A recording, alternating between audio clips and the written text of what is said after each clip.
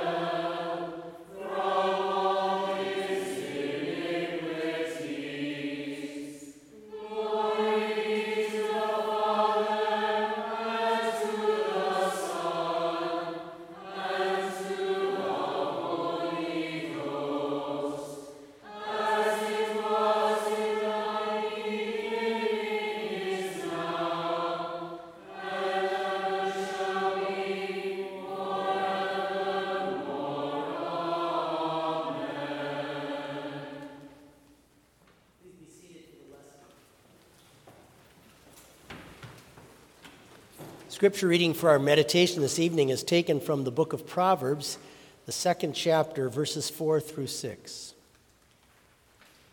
If you seek wisdom as silver and search for her as for hidden treasures, then you will understand the fear of the Lord and find the knowledge of God.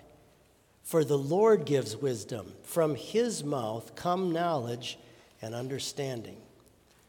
These are your words, Heavenly Father. They are your truth. We pray that you would increase our faith through them. Amen. If you've been following local news at all, there was a tragic car accident that happened over the weekend. And there were 4 students from Gustavus, members of their women's hockey team, and they were on a team bonding trip up to North Dakota. And on their way back, they were at an intersection, and someone, they're not sure yet who, but someone ran a stop sign.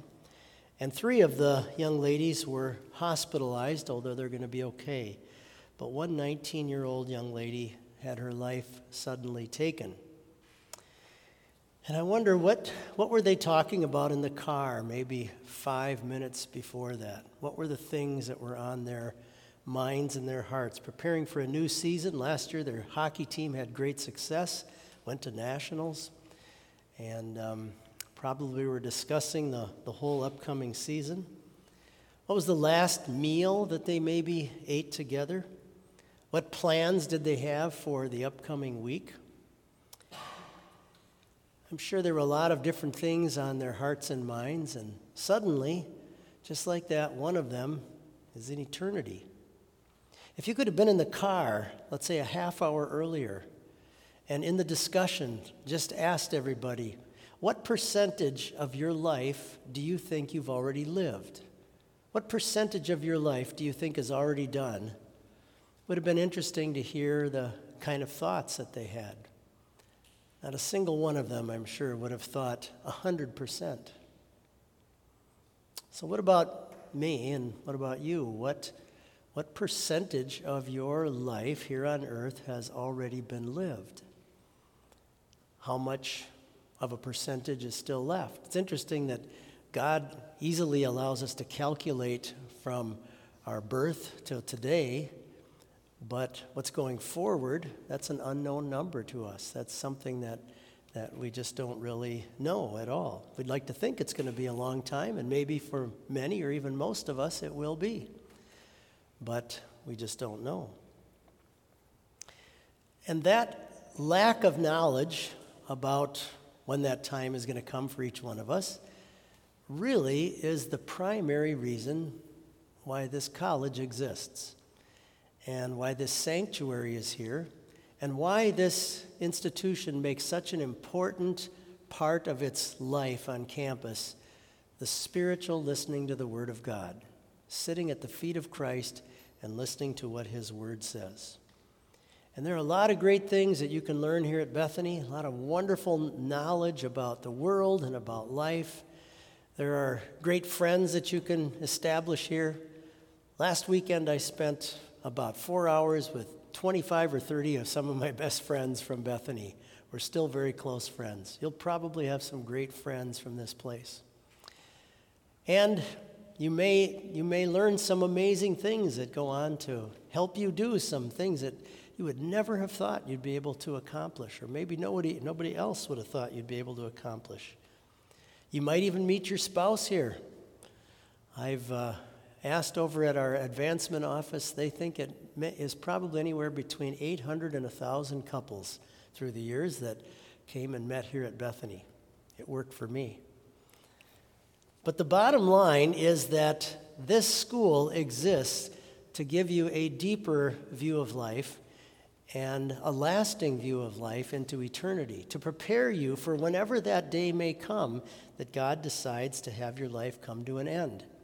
Moses says the great prayer of the church, teach us to number our days that we may gain a heart of wisdom, that we can become truly wise in the way that God wants us to be wise. So what is the source of this wisdom? Well, the text in front of us tells us the Lord gives wisdom. From his mouth come knowledge and understanding. And it's that mouth of God that has put that word of his into Scripture, into the words that are before us in God's sacred word. And that's where true heavenly divine wisdom comes from, even for us today.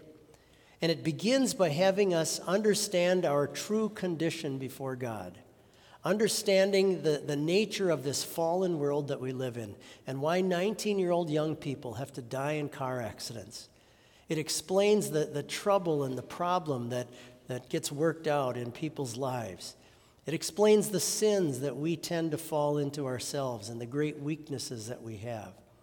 Wisdom begins with giving us a true and accurate depiction of our real, honest condition before God, and that is hopeless. Hopelessness in ourselves. Absolutely hopelessness in ourselves. A man by the name of Johann Gerhard said this, in this wisdom, God must first put your soul to death before he can make it come to life. But that same wisdom that teaches us the reality of who we are shines even more brightly with the glorious teaching about our Savior. And that is the central truth of this Word of God. That's the central truth of divine wisdom, that God chose to look at us in our pitiful condition and to send his own Son into the world, to become like one of us, to take on our human flesh and yet not fall into the sin that we've fallen into, to keep an absolutely spotless record before God the Father in heaven, that he now gives to you and me. And by faith in him and what he did for us by his death on the cross, we have the full forgiveness of all of our sins. He has wiped clean the slate throughout our entire life. And because of that, we can be absolutely sure of everlasting life in heaven, no matter when that time may come in our life. So Jesus said to his disciples as well, "Search the Scriptures, for in them you think you have eternal life. These are they which testify concerning me." Years ago, I heard a professor who was telling a story about something. He had attended a large, enormous seminar, and there was a scholar from Oxford University who was supposedly a great scholar on the book of Amos. And he came to lecture out on the East Coast in some university, and this professor told me that he went to listen to this. And there were hundreds of people in the audience, and the scholar went on expounding about the book of Amos. And afterwards, this man who told me this stood up and raised his hand and asked the question. He said, "Can you summarize for me, just in a few short words, what is the book of Amos all about?" And he said the man went on for a number of sentences, but really completely missed the point of everything and talked about the history of Israel and different things.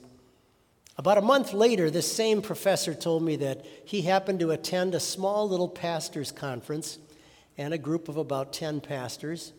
And there was a vicar, a young student pastor that had been given the assignment of also giving a paper on the book of Amos.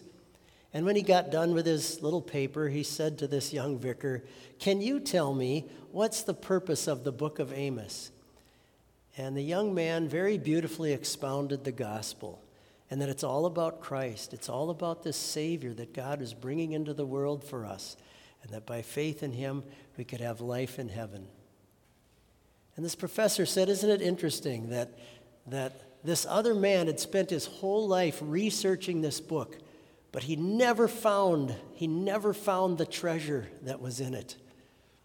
And here this young student pastor could so clearly expound that wonderful teaching.